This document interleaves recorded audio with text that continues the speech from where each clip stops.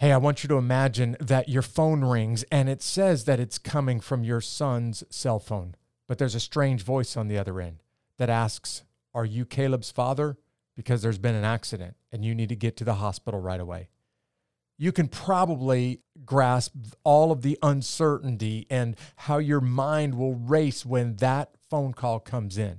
But the Freeman family has gone through tragedy after tragedy before this moment. And when they're on their way to the hospital, both Emily and Jeremy Freeman are thinking, here we go again. I'm about to lose another child. I want you to lean in and listen to this family, how they went through tragedy after tragedy and kept it all together. And I'm convinced this episode will give you the tools to face whatever is going on in your life right now, too. Can't wait to introduce you to the Freeman family on this episode of Unbeatable. These stories of triumph over adversity will help you handle your toughest days in life and become unbeatable. Hey, Freeman family, thank you so much for joining me on this episode of Unbeatable. Awesome. Thanks for having us. Yeah, you guys are coming to me from Oklahoma, nice and warm in the brutal heat of the summer in the United States. How are things over in Oklahoma right now? It's ridiculous. Let's just say that. Not only is it hot, but it's windy, so it's like the worst possible combo. It's a hot wind. It's a hot wind. So basically, you've got a blow dryer, a hair dryer blowing on you every day, all day long, is what you're telling me. Yep, Pretty much. Yeah. 100%. Yeah. Hey, thanks for joining me. You got part of the family, but not the whole family there. Let's talk about how you two met. Emily, when did you and Jeremy, when did Jeremy sweep you off your feet? Come on. Okay, well, we were in college together at Oklahoma Baptist University, and that's in Shawnee, Oklahoma. And I actually heard about Jeremy before I met him. Did you hear good stuff about him, or was it, watch out for that guy, he's trouble? Kind of mixed reviews. No. All right. I was a bit of a freak. Let's just say that. Well, it's funny because Jeremy used to have a cross shaved in the back of his head. So in his hair, he had a cross shaved in it. All right. Hair. Yes. You're right. He was a freak. Yep. Yeah, Yes. there you go. That's right. See, I can admit it. Yeah. So the girls in my dorm were like, have you met that guy with the cross shaved? And I was like, no, sounds interesting. Anyway, we got put on this committee together that's like for welcoming incoming students. Freshman orientation. Yes. So we were both on that. So then that's how I met him. And we just started talking, just kind of hanging out here and there when we would go on trips for this committee to other schools. And so we had a lot of time like in the car. And so just kind of through that. And then he started knocking on my downstairs dorm window. Come on. Quite a bit. Persistence pays off. That's right. Yep. So yeah, and from there, I think we dated like a year and a half. Yeah. Maybe. Mm-hmm. And so when you know, that's Caleb. right. When you know. That's right. Yeah. For sure. Yeah, I helped clean him up a little. True. You know, You said the cross has got to go. The haircut's got to go. That's yes, what you said. That is, yes. Like, I love you. I love Jesus, but that haircut's got to go. You need to figure Gotta this go. out, Yes, right? absolutely. Well, when did he tell us how he popped the question? This is all, let's just put Jeremy on the spot and totally embarrass him during this episode. Okay. So how did he pop the question? Yeah, this is kind of funny too. Jeremy's really bad at keeping secrets. It's just a problem for him. Like he's a talker. So he likes to, he's just not good at, Like surprising somebody. It's hard for me to sit here right now. Yeah. So he was planning to propose to me in October. I remember, I don't remember what year that was. But he handed me a resume that he had put together because he was applying for a position at a church, like a part-time ministry position. So he was like, read through this, edit this for me. I was an English major. So you fixed all of his mistakes is what you were saying, yes. all the way through school. Yeah. Right. Totally get it. So I'm reading through this line by line and I get to this part and it says engaged as of October. And it was like 2 days from when I was reading it. Yep. Oh, did you do that on purpose, man? Was that No, I super did smooth? not. Or you I forgot wish I to would've. take that out of there before you asked her to edit it?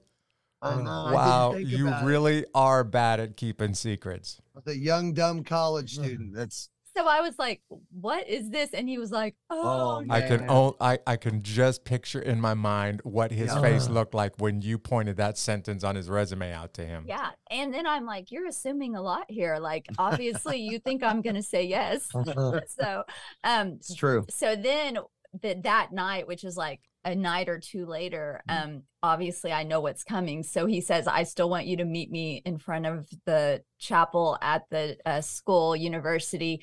And so I still have a bunch of surprises. So he like blindfolded me and took me, you know, to different locations that were special to us. So where did we end up? On campus. Then he drove all around and tried to confuse me as to, you know, where we were. And we ended up at my house, which is about 30 minutes from the school.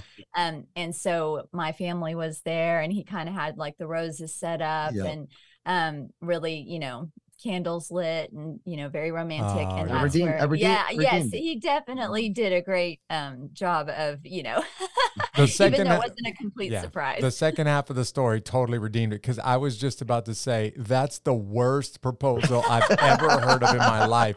You handed her a resume, and the resume said, by the way, you're going to be my wife. You're going to agree to marry me. It was bad. I had to really get creative after that. But the second half of the story totally redeemed you. So when did you guys get married? How long you been married? We got married in February of 1999. So it'll be 24 years this coming February. All right. And you guys have a big family. Tell us a little bit about the children. After you, Em. Yes. So we were married, eight months before I, you know, got pregnant with my first. And so that's our daughter, who is exactly 364 days older than Caleb. So that's what he means by them being Irish twins. Yeah, they're Irish twins.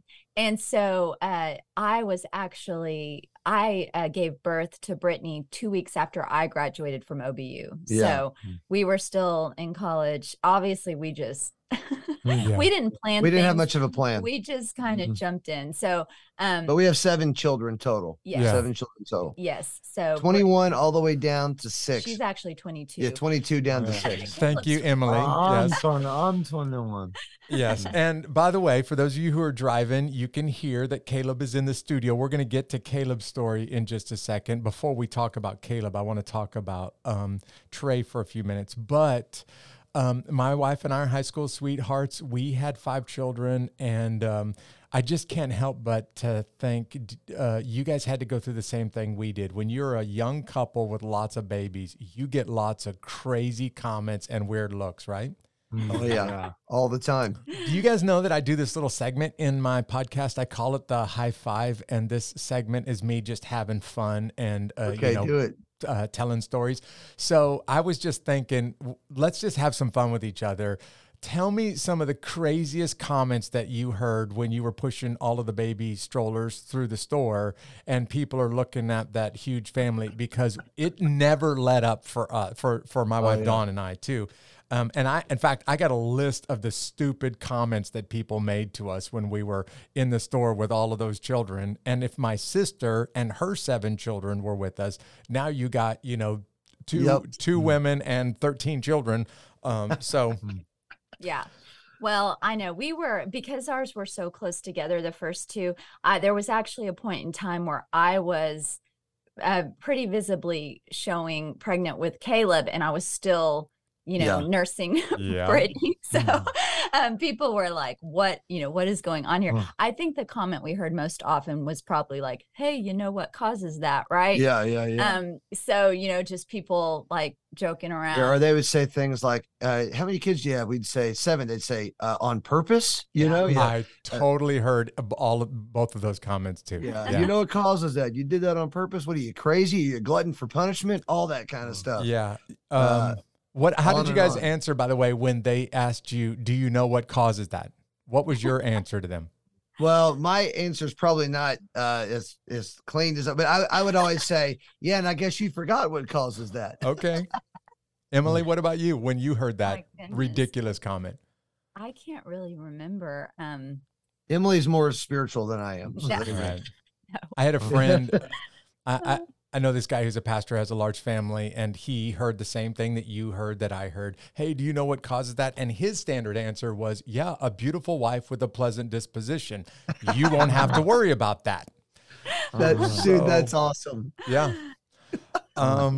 What we would typically hear, my wife, she looks much younger than she is. We got married early 20s and started having children about 3 years into the marriage, but she looked like she was 16 when we were in our mid to late 20s. So people would inevitably ask, are all those yours? Yeah. Yeah. No, I just grabbed children in the parking lot and put them in the stroller with me and started going through the store with them crying and, kind of half falling out of the cart and everything else. Yes, of course, they're ours. Yes. Well, so Jeff, we adopted our last two. We got them when they were very young. So now I get asked if I'm their grandfather. Really? Yeah. Because I'm 45 and our youngest is 6, but our oldest is 22. So we have a really wide range. It's because of this. Yeah, the little gray that he's got on his chin. But of course, Emily doesn't have any gray, so that makes you look like you're Emily's, parent. Exactly. I stay close to her. This is my daughter. No. Yeah. Did you guys hear? We heard this comment, and people would ask this kind of tongue in cheek because we had for a period of time, for about 10 years, we had the big van, like the 12-passenger van. That's what we used as a family because it was just super convenient. And when we'd pour out of the van and go to the store, people would say, "Hey, are you guys Mormon?" And I'd be like, well, first of all, no. But secondly, it's none of your business. Just because we have a big van and lots of children doesn't make you Mormon. Or That's somebody right. would ask, are you guys Catholic? Yep. I've been asked that before, for sure. Yeah. And then the last comment that I heard a little bit was people would inevitably talk about like the global population. Do you guys know what you're doing to the global population? And I'm like, you've got to be kidding me right now, right? Like our big family is not straining the global food supply. I don't know why you have a problem. By the way, the people that make comments about us having 5 children, you guys having 7, usually have 5 or 7 dogs. And so they're doing the exact same thing. They're just doing it with pets. Exactly. Well, as a pastor, people would always say, well, I guess you're going to grow that church one way or another. That was another thing you hear. And we grow by, breeding them. There you go. Yeah. Big families are awesome. They have their own challenges, but it's like a party everywhere that we go because when the family shows up, they come pouring out of the van and it's like the clowns at the circus when they all come out of the car, they just keep coming. True. And it's 100%. It's awesome. It's not always perfect though. And big families have lots of challenges, and sometimes just being a parent brings with it some ups and downs. You guys have had some pretty severe downs. You've got some amazing ups, and we're going to talk about a few of those during this episode. But let's talk about Trey. Tell everybody when Trey came along, describe your family when Trey came along, and then tell everybody what happened with Trey. Me or you, Em? Well, I can start. Yeah, start it out. Yeah. Yes. So when we had Brittany and Caleb really close together, you probably need to know just a little bit of our family history. We found out when I was expecting Caleb that I was a carrier of a gene that can result in immunodeficiency, which is basically the bubble boy. If you've ever seen that movie, The Boy in the Plastic Bubble, yes. John Travolta, Yeah, you're born without an immune system. Wait a second, you got a gene that your children come out looking like John Travolta? No. Oh, man, if only. You think? Yeah. There it is. So we did not know about this. Our family was kind of a research project because I have 2 brothers that were born with immune deficiency, but they did not know that it was a genetic hereditary thing. They were the first in our family. They were actually the first unmatched transplants in the United States. It's kind of a long backstory on that. But anyway, when we found out that I was the carrier for that, Caleb was fine. It's the female that carries the gene, and it's only males who can inherit the gene. And so there's a 50% chance with our boys that they would be a carrier of that gene.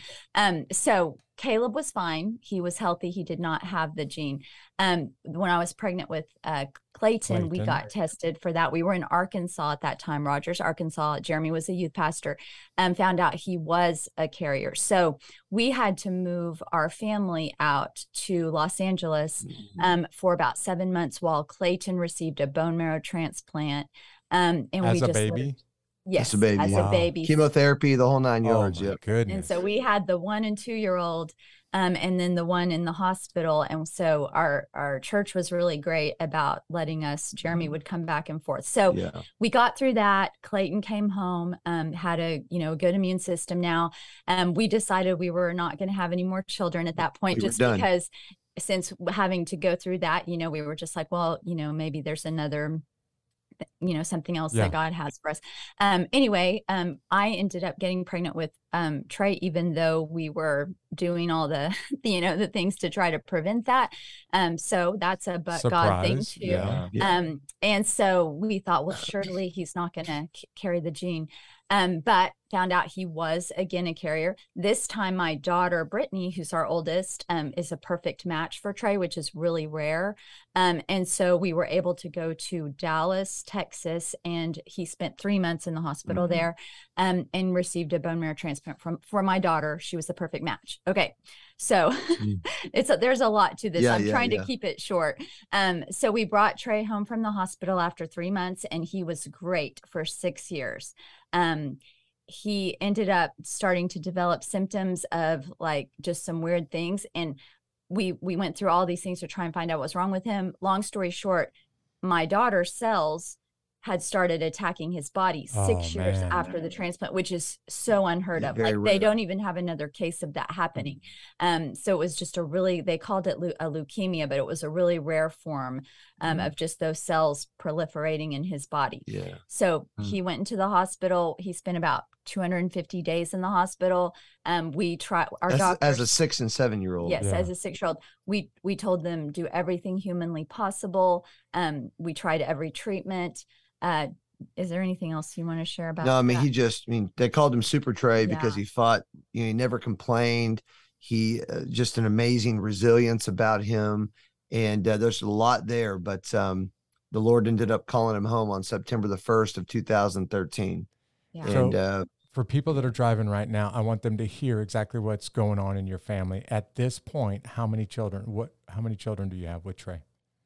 Trey's our fourth. Yeah, he's our fourth, but we had another daughter as well at that, after he was born. Aubrey came along afterwards. And so we had, when Trey got cancer, we had 5 children at the time, 5 biological children. Yeah. And you had about almost a year between the time that you found out about Trey's cancer and the time that he passed from it.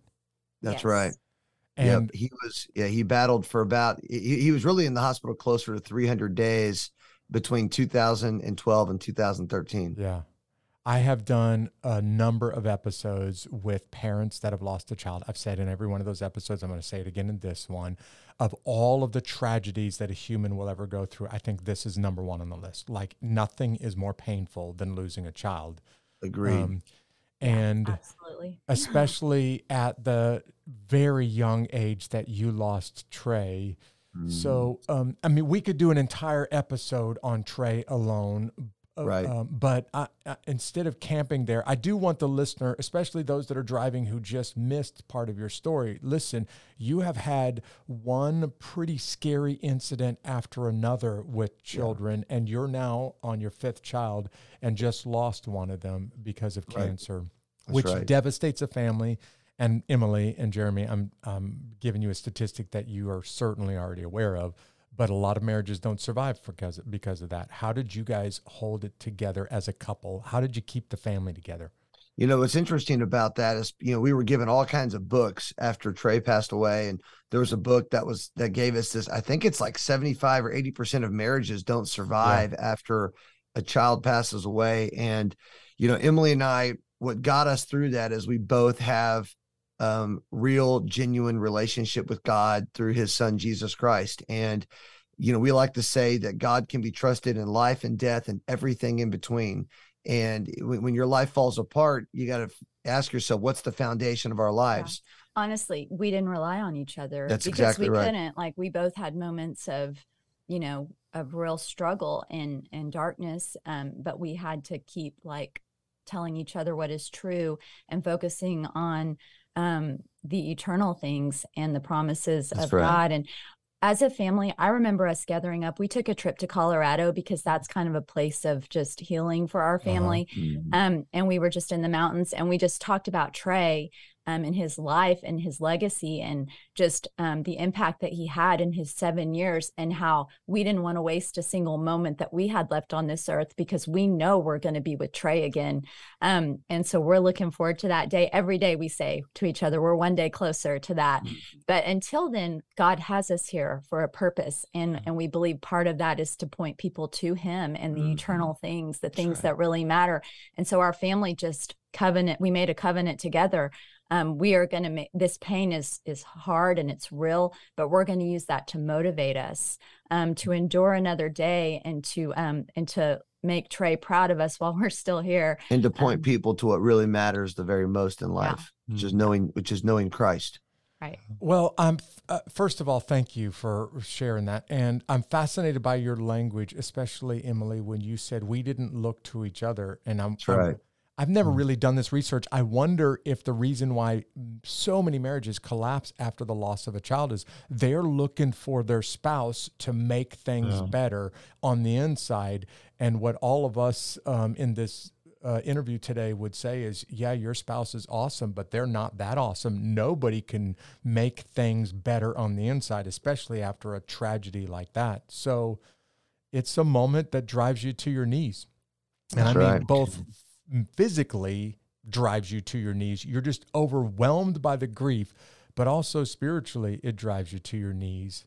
And that's where you start reaching into the dark and looking for something to hold on to. And what I've Well, heard it's like you we talk about this a lot. We, as a pastor, you're always with people in their hard moments and their good moments. But when Trey died, you have to find out, does everything I've ever taught and preached, do I really believe all of that? Oh, yeah.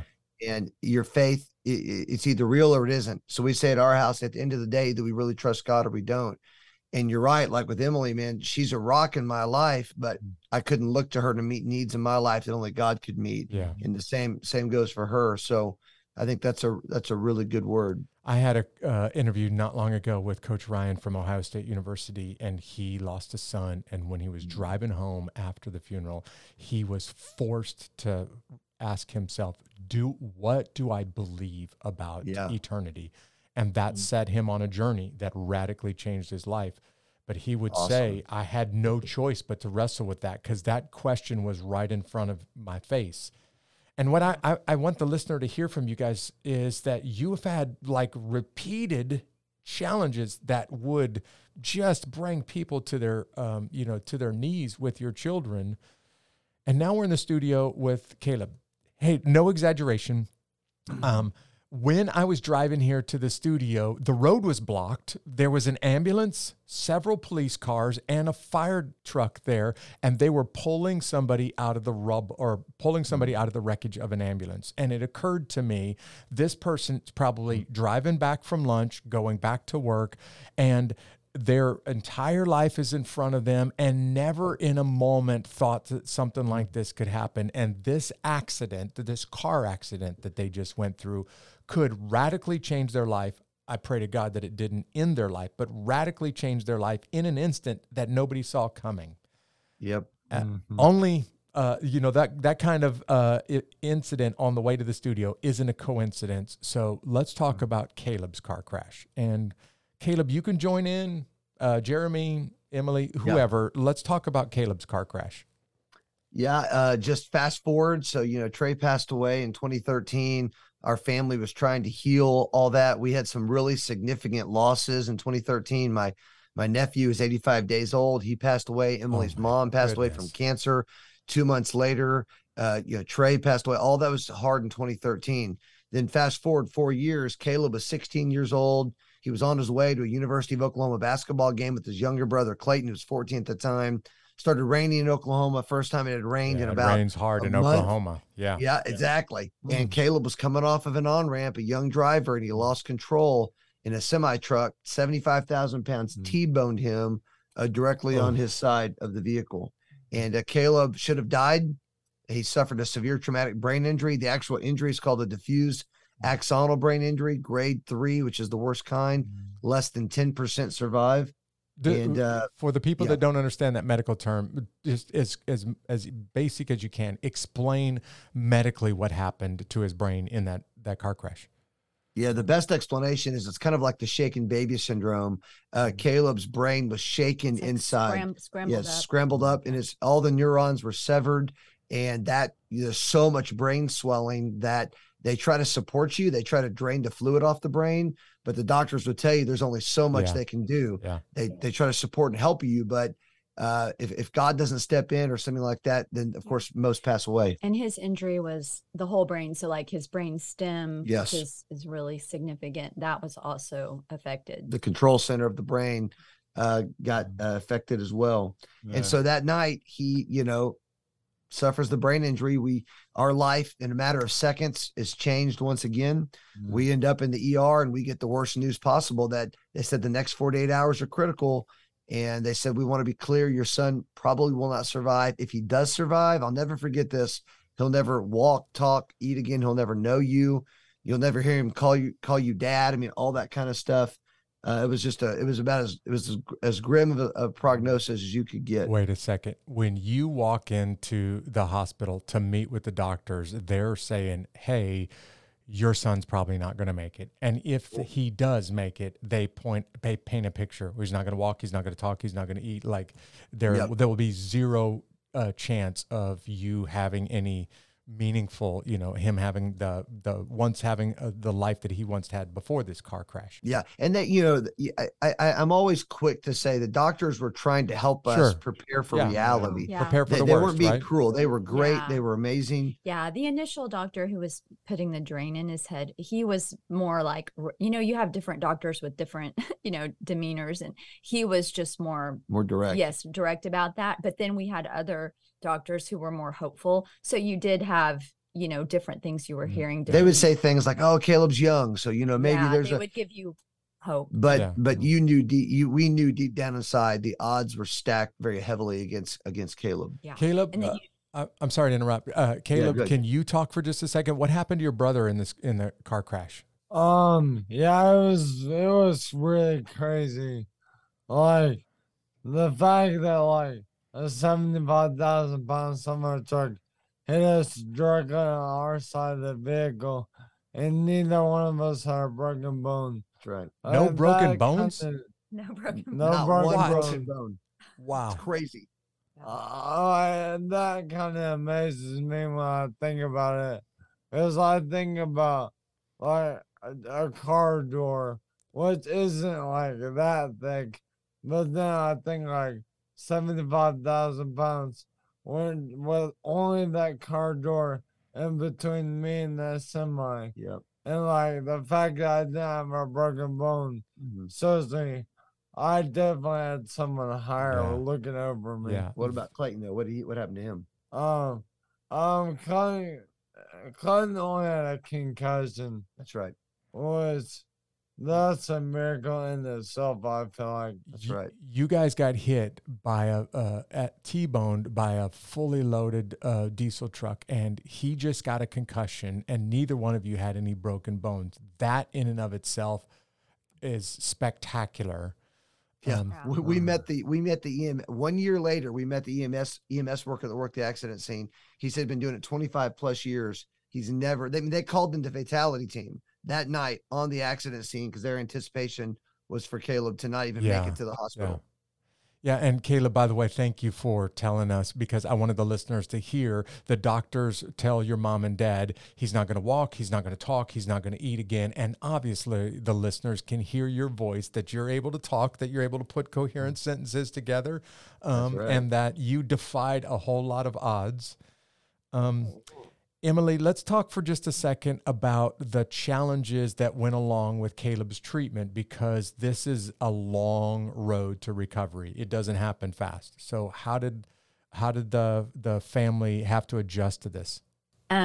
Yes. So it was definitely, I mean, we've said this phrase before in our lives, but it was so true for us during this period of time. It was a one day at a time, sometimes one moment at a time, but we really just had to trust the Lord for each day and each moment. We could not think too far ahead or look back much. We just had to be right there in the moment and just knowing that God would give us the strength for the day, and that he would have the final say ultimately, because it's there's so much I could say, but at the same time that these doctors are giving us these really daunting odds, and you definitely don't want to Google anything at this point, because it's just going to point you page after page of bad news, right? Despair. So you're getting like inundated with all of this bad and just hopelessness.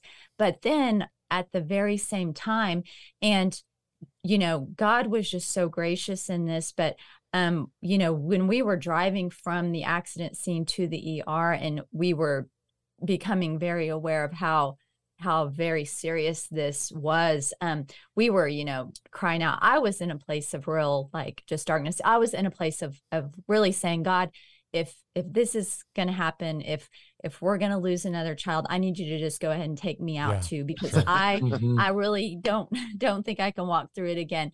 And so it was just God's, he just met us right there where we were. And he sent, even as we arrived at the ER and we were just standing in that waiting room, just kind of unsure of what to do, just in shock. And there was a lady there who was just there for some other probably emergency situation with her family, but she came over to us, put her hands on us, and just started praying for us. And that was a moment of God just saying, I'm here, and he gave us peace, right? And it was a stranger. She had no idea of our circumstances, but she just said a prayer that was, just right, what we needed to hear, what we needed to be reminded of. And so that kind of took my focus off the circumstances and put it on the one who controls all things. And that was a big change for me. And that peace continued. And so from that lady, God continued to send others. Like, he sent a lady to us who had stopped at the accident scene, who had been the first one to really look at Caleb and say, I think he might survive, was helping to see if he had an airway and try to get the semi backed up off of him. And just like, she spoke into our lives. She looked into our eyes. She was covered in Caleb's blood. She said, if you're Caleb's parents, I want to tell you that I was there with your son. I prayed over him from head to toe, and God has told me he's going to be okay. He's going to heal him. And so she didn't even know us. Yeah, she didn't even know us. So God was doing things like that while we were getting both of these, messages, but we were also feeling a great deal of peace in our hearts, which was unexplainable, except that it was God that was giving us that as we went along. And so that's how we that's how we managed to keep going. We had these promises and these assurances inside of us that we were clinging to, that were helping us get through each moment as we trusted. And Jeremy, how about you? What was your first thoughts? Because Emily, you just described beautifully, you get the news that there's a problem, there's been an accident, and every parent's mind goes to the worst case scenario. But in your case, there's been so many worst cases before this that there's a very real, okay, here we go again, and I don't have what it takes to make it through this again, after the health crisis and the loss that your family's already gone through. So Jeremy, what's going through your mind when you guys get the phone call, there was an accident and it's really bad? Yeah, I think that, and this is a part of our story, it's for a longer conversation, but when we were discovering that Caleb, I walked into the house, my phone rang, it said Caleb Freeman. I answered it, some man on the line, and I'm like, why does he have my son's phone? And he's like, do you have two sons? How quickly can you get here? They've been in an accident. So, you just start panicking real quick. And I just began to feel in my heart that there's no way this can be. It was almost like a disbelief. There's no way this can be happening again. And I'll just be real candid with you. I mean, I had gotten to a place in my life where I thought, man, we'd experienced so much loss and so much death that I thought, this is just the way it is. I mean, God always heals the believer in heaven, but he just doesn't heal on earth anymore. And I kind of had a defeatist attitude, like, man, I guess this is just how it's going to be. So I was kind of gearing up and gearing my mind for the loss of another son, because that's what we'd become accustomed to. You're preparing yourself for the worst. Here we go. For the worst. Yeah. But really, truly, but God, we say, God stepped in, and we know enough to know this. We prayed just as hard for Trey as we did for Caleb. Yeah. And we know that God doesn't always answer the prayers the way that you want. So we knew enough to know that just because the lady said that she, God told her he was going to be well, that may not be what happened, but truly God stepped in a very unique way in our lives. And he let us know pretty early on that he was going to do something different with Caleb's life. Within the first 24 hours, God had given us an unusual peace that we cannot describe. Yeah. I mean, seriously. And we already know loss and all that stuff. And the Lord just began to take me through a process of healing my own heart and reminding me that he doesn't always heal on earth, but sometimes he does. Yeah. And we have to let God have the final say. That's what but God is. But God is, right. We believe God has the final say in all things. Yeah. For those of you who are listening to this on Spotify or iHeartRadio right now, you can't see that all three of them are in the room wearing T-shirts that say #ButGod. Right. And it's the T-shirt signifies you and I don't get a chance, even the medical doctors and all of the modern science doesn't get a chance to make the final word. God alone gets the final word in every circumstance. Yep. But Jeremy, I need you to go back and to say this again, because you just said something very strong that every one of us need to hear. You had a son and you prayed and begged God to spare his life, and he didn't. That's right. And then you had a son who was in an accident that should have killed him, and you prayed and you begged God to spare his life, and he did. And does it mean that God was mad at you when you lost Trey, or that God is happy with you when he spared Caleb? I want people to learn a little bit from you about prayer right now, because there are lots of people that are pouring their heart out right now, asking God for something, and they're not going to get what they're asking for. Can you teach them a little bit for a moment? Man, I'd say I'll try not to get real preachy as a pastor. Please don't, but just be real with them. Yeah, I'll just be 100% real, man. So, what has meant the most to me is that passage in John chapter 11. There's a great story in the Bible where one of Jesus's really good friends is ill, and Jesus makes a statement. He said, this illness doesn't lead to death. It's for the glory of God, that the Son of God may be glorified. And what I've had to get to a place in my life, and this is a hard place to get, even as a pastor, is to say, God, I want you to do what will bring you the most glory. And Caleb will tell you right now as well, Caleb was super close to his brother Trey, spent all that time in the hospital when Trey was there. And Caleb got to see his brother fight for his life. And we've gotten to see God just work. God was doing something that, while we don't understand, we don't even have to always like what God does, but we have to get to a place where Jesus said, not my will, but your will be done. And that's the hardest place to get, where you can say, God, we want you to do what is best and what is right, even though we don't always agree with that. I have to trust that God did what was best and right for my son Trey, and I have to trust that God is doing what is best and right for our son Caleb, and what is best and right for Emily and I. Yeah. He is God, and there are three things I never question about God. I always say that life, God is good, God is in control, and God never makes any mistakes. I believe that with all of my heart. Life is not often good, but God is always good, and he can be trusted in all things. And I tell you, that's that. So when it comes to prayer, you have to get to that place where you say, God, we want your will to be done. And I'm telling you what, that's been a journey for me. God had to heal my heart. I didn't even know how damaged I was until Caleb had his accident, and God's began to heal me in ways that I needed as a result of all we've been through. I was just thinking, it's easy for somebody to say, God, I want your will to be done in this very small, very simple thing. Right. But when you're saying, my son is laying in a hospital room, and every medical professional is saying he's not going to make it, and if he does, he has zero quality of life. It's really hard to say that exact same prayer over those circumstances. This is where your faith really gets tested. and where stuff starts to become real. And by real, I mean whether or not you were really holding on to something solid or what you were holding on to was very temporary and it just dissolved right in front of you. Caleb, what's our statement we say about faith? The faith what?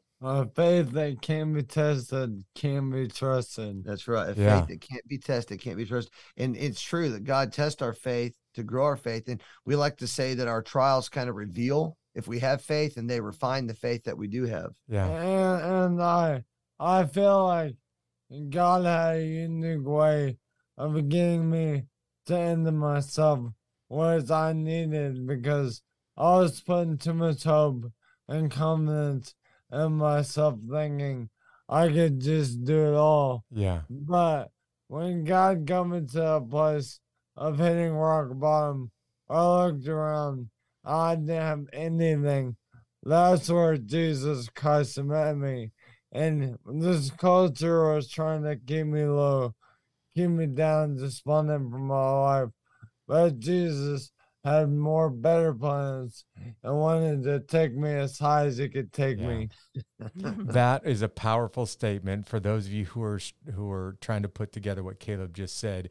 He was strong and young and healthy and had the world in front of him, which means he was at the stage of life where he really thought, I got this all under control. I can handle everything. I can do whatever life throws at me, and I can face that challenge, until you get hit with 75,000 pounds of semi-truck.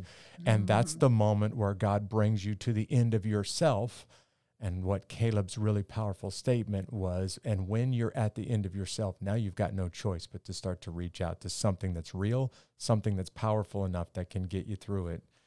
And Jeff, I mean, just so you know, I mean, Caleb was in a coma for 2 months. I mean, we're talking 8 weeks. He didn't nod his head. He didn't blink his eyes. He didn't squeeze it, nothing. And then one day, God just woke him up, and he's been on the long road of recovery ever since. I mean, like you probably have seen, or maybe you haven't, but I mean, his senior year of high school, he got to run he was the fastest cross country runner in his high school as a junior, and as a sophomore.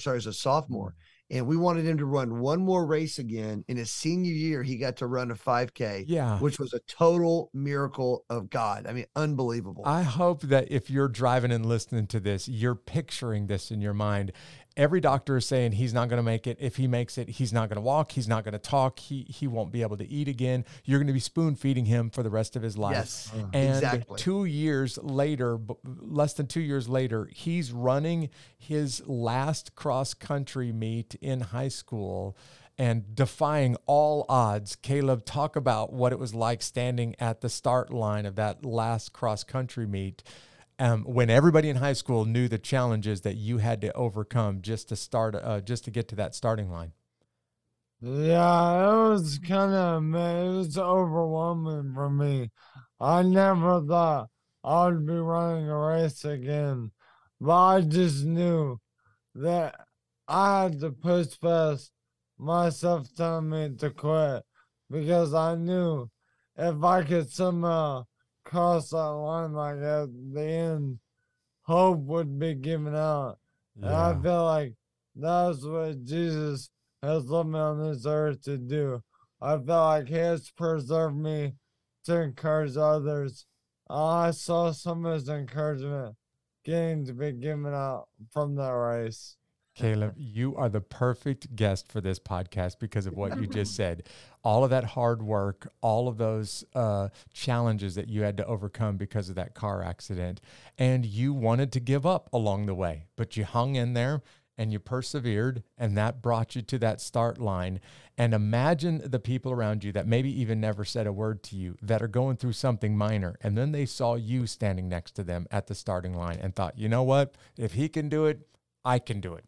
That's why this podcast exists. That's it. That is it. 100%. I want to wrap this thing up with something that Emily said just a few moments ago, and I wrote it down because it is so strong. There are people right now that are facing some massive challenge. Maybe it's not the loss of a child. Maybe it's not a life-altering car accident. Maybe it's something very different. But they're sitting there and they're thinking to themselves, I don't know how I'm going to make it. I don't know how I'm going to be able to find the strength to get through it. And Emily, you gave a recipe that incidentally has showed up again and again on these episodes from Unbeatable. You said you don't try to tackle the whole problem. In fact, in your words, what you said is you handle it one day at a time, and sometimes you only handle it 1 minute at a time. Can you go into a little bit more detail? But would you, Emily, do you mind just talk specifically to that person that is struggling right now and they're saying, I don't have what it takes to make it through this. I don't know how I'm going to do this. And they need to hear some advice from a mom who has gone through some amazing, intense problems and challenges. Yes. So I would say if you're in that place of saying that I don't have what it takes, you're exactly where that's in a really good place to be. Because like Caleb said, it is when you kind of come to the end of yourself. I think we all have this illusion in life that we have some measure of control. And we really don't. It's like you said, Totally you don't agree. like, we don't know what's going to happen to us when we walk out of this room. And so we don't have control, but there is one who does have control. And he's actually the one who made us, who made you, who knows you better than you know yourself even. And when you feel like you can't go on, that's good because he's there to go on for you if you put your trust in him. And so for us, that is, it is a moment by moment, and it's a surrender, really. It's a surrender of myself and my own, even my own idea or dreams or what I think I'm here for, because God has a plan that's better. He created us, so he knows us. He has a purpose for us. We can really only find that in him. And I think we look for that in a lot of other places. And we also let our circumstances kind of drive us or our emotions or our feelings. And so he is the only constant, perfect one, who can be fully trusted in all things. And it's like Paul said in Philippians, to live is Christ, to die is gain. This world is not our home. It's temporary.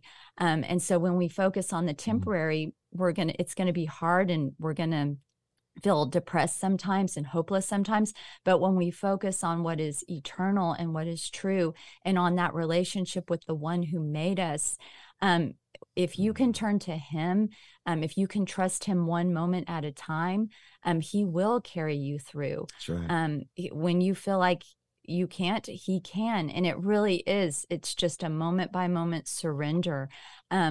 He is better. Like I think about Trey and the day that he took his last breath on this earth, and he honestly asked this question. He was with us mentally till the very end. He was still there. And so our family was gathered around him, and he leaned up, and this machine was pretty much breathing for him at this point. But he said, he looked at us and he said, am I going to die? And in that moment, as a parent, you're like, how do I answer this question?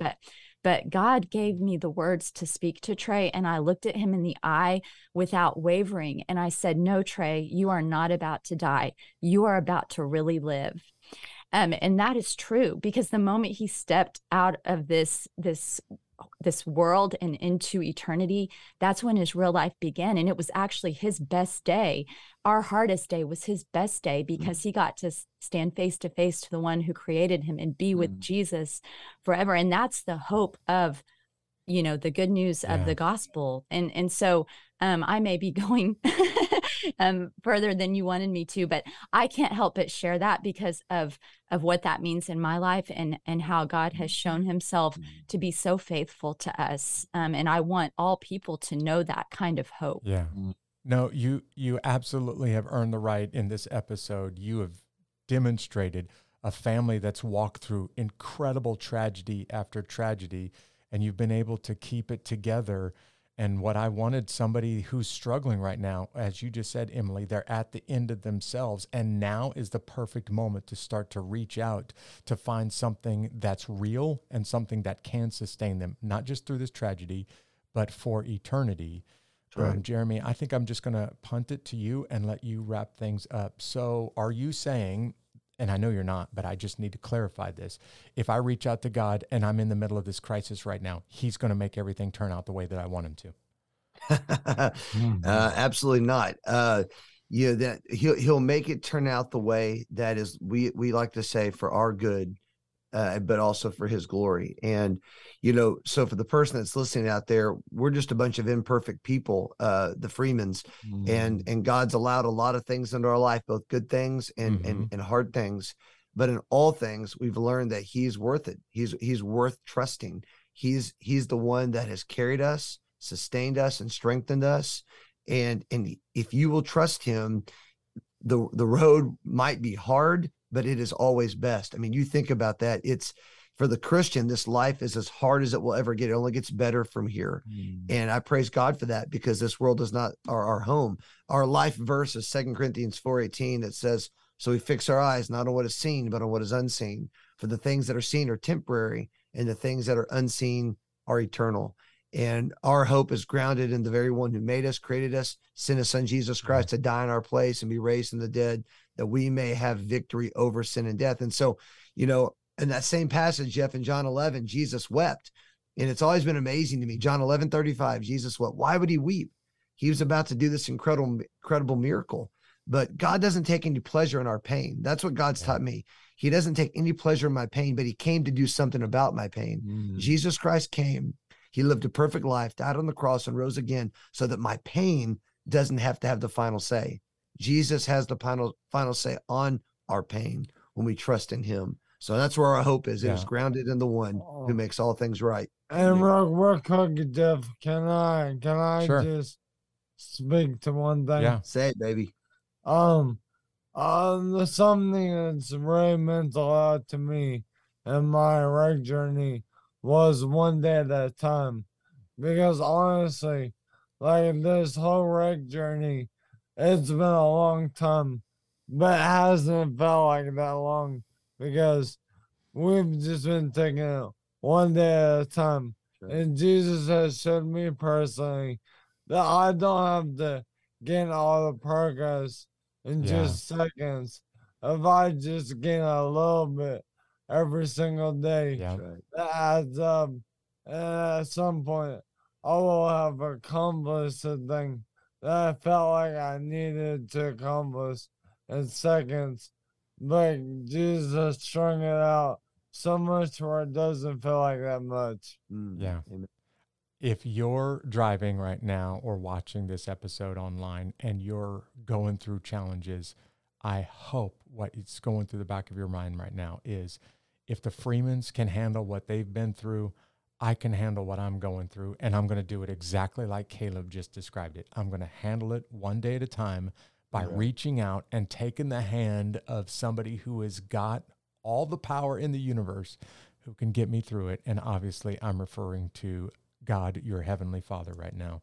That's right. Hey, your family is amazing. I am so proud of the way that you're using these challenges and tragedies to try to help other people get through what they're going through. You guys, thanks for being part of the Unbeatable podcast today. Thanks for having us. Thanks for having us. Yeah. Hey, there you've had it. It has been said over and over again on episodes of Unbeatable. When you're at your limit, when the problem is so big that you don't have what it takes to face it, don't look at the whole challenge. Don't even focus on the whole day. Just get the strength to make it through the next 5 minutes. And then get up tomorrow and face the next 5 minutes. And then get up the next day and face the next 5 minutes. And reach out and find something real and powerful enough to get you through life's greatest challenges. I have been blown away by the Freeman family and all that they've gone through. And by the way, they didn't get a chance to say in this episode, so many people have been touched by their story that they've got a book. It's getting ready to come out in October. Be on the lookout for a book titled #ButGod. This book drops in October, and you will hear their version of the story in the book. If you're connecting with us for the first time and you like what you heard, why don't you go ahead and subscribe on your favorite podcast platform? And by the way, if you've been listening for a while would you let everybody else know what you think about this podcast? Just simply rate us, or you can follow us on your favorite social media platforms. Our podcast is blowing up right now. We blew past 50,000 downloads, and I just want to say thank you. We've got a huge group of people that stay connected to one another during the week. They're called the Unbeatable Army, and if you want to be part of the Unbeatable Army, all you've got to do is simply go to unbeatablearmy.com. Thanks for joining me for this episode with the Freeman family. I'll see you right back here next week.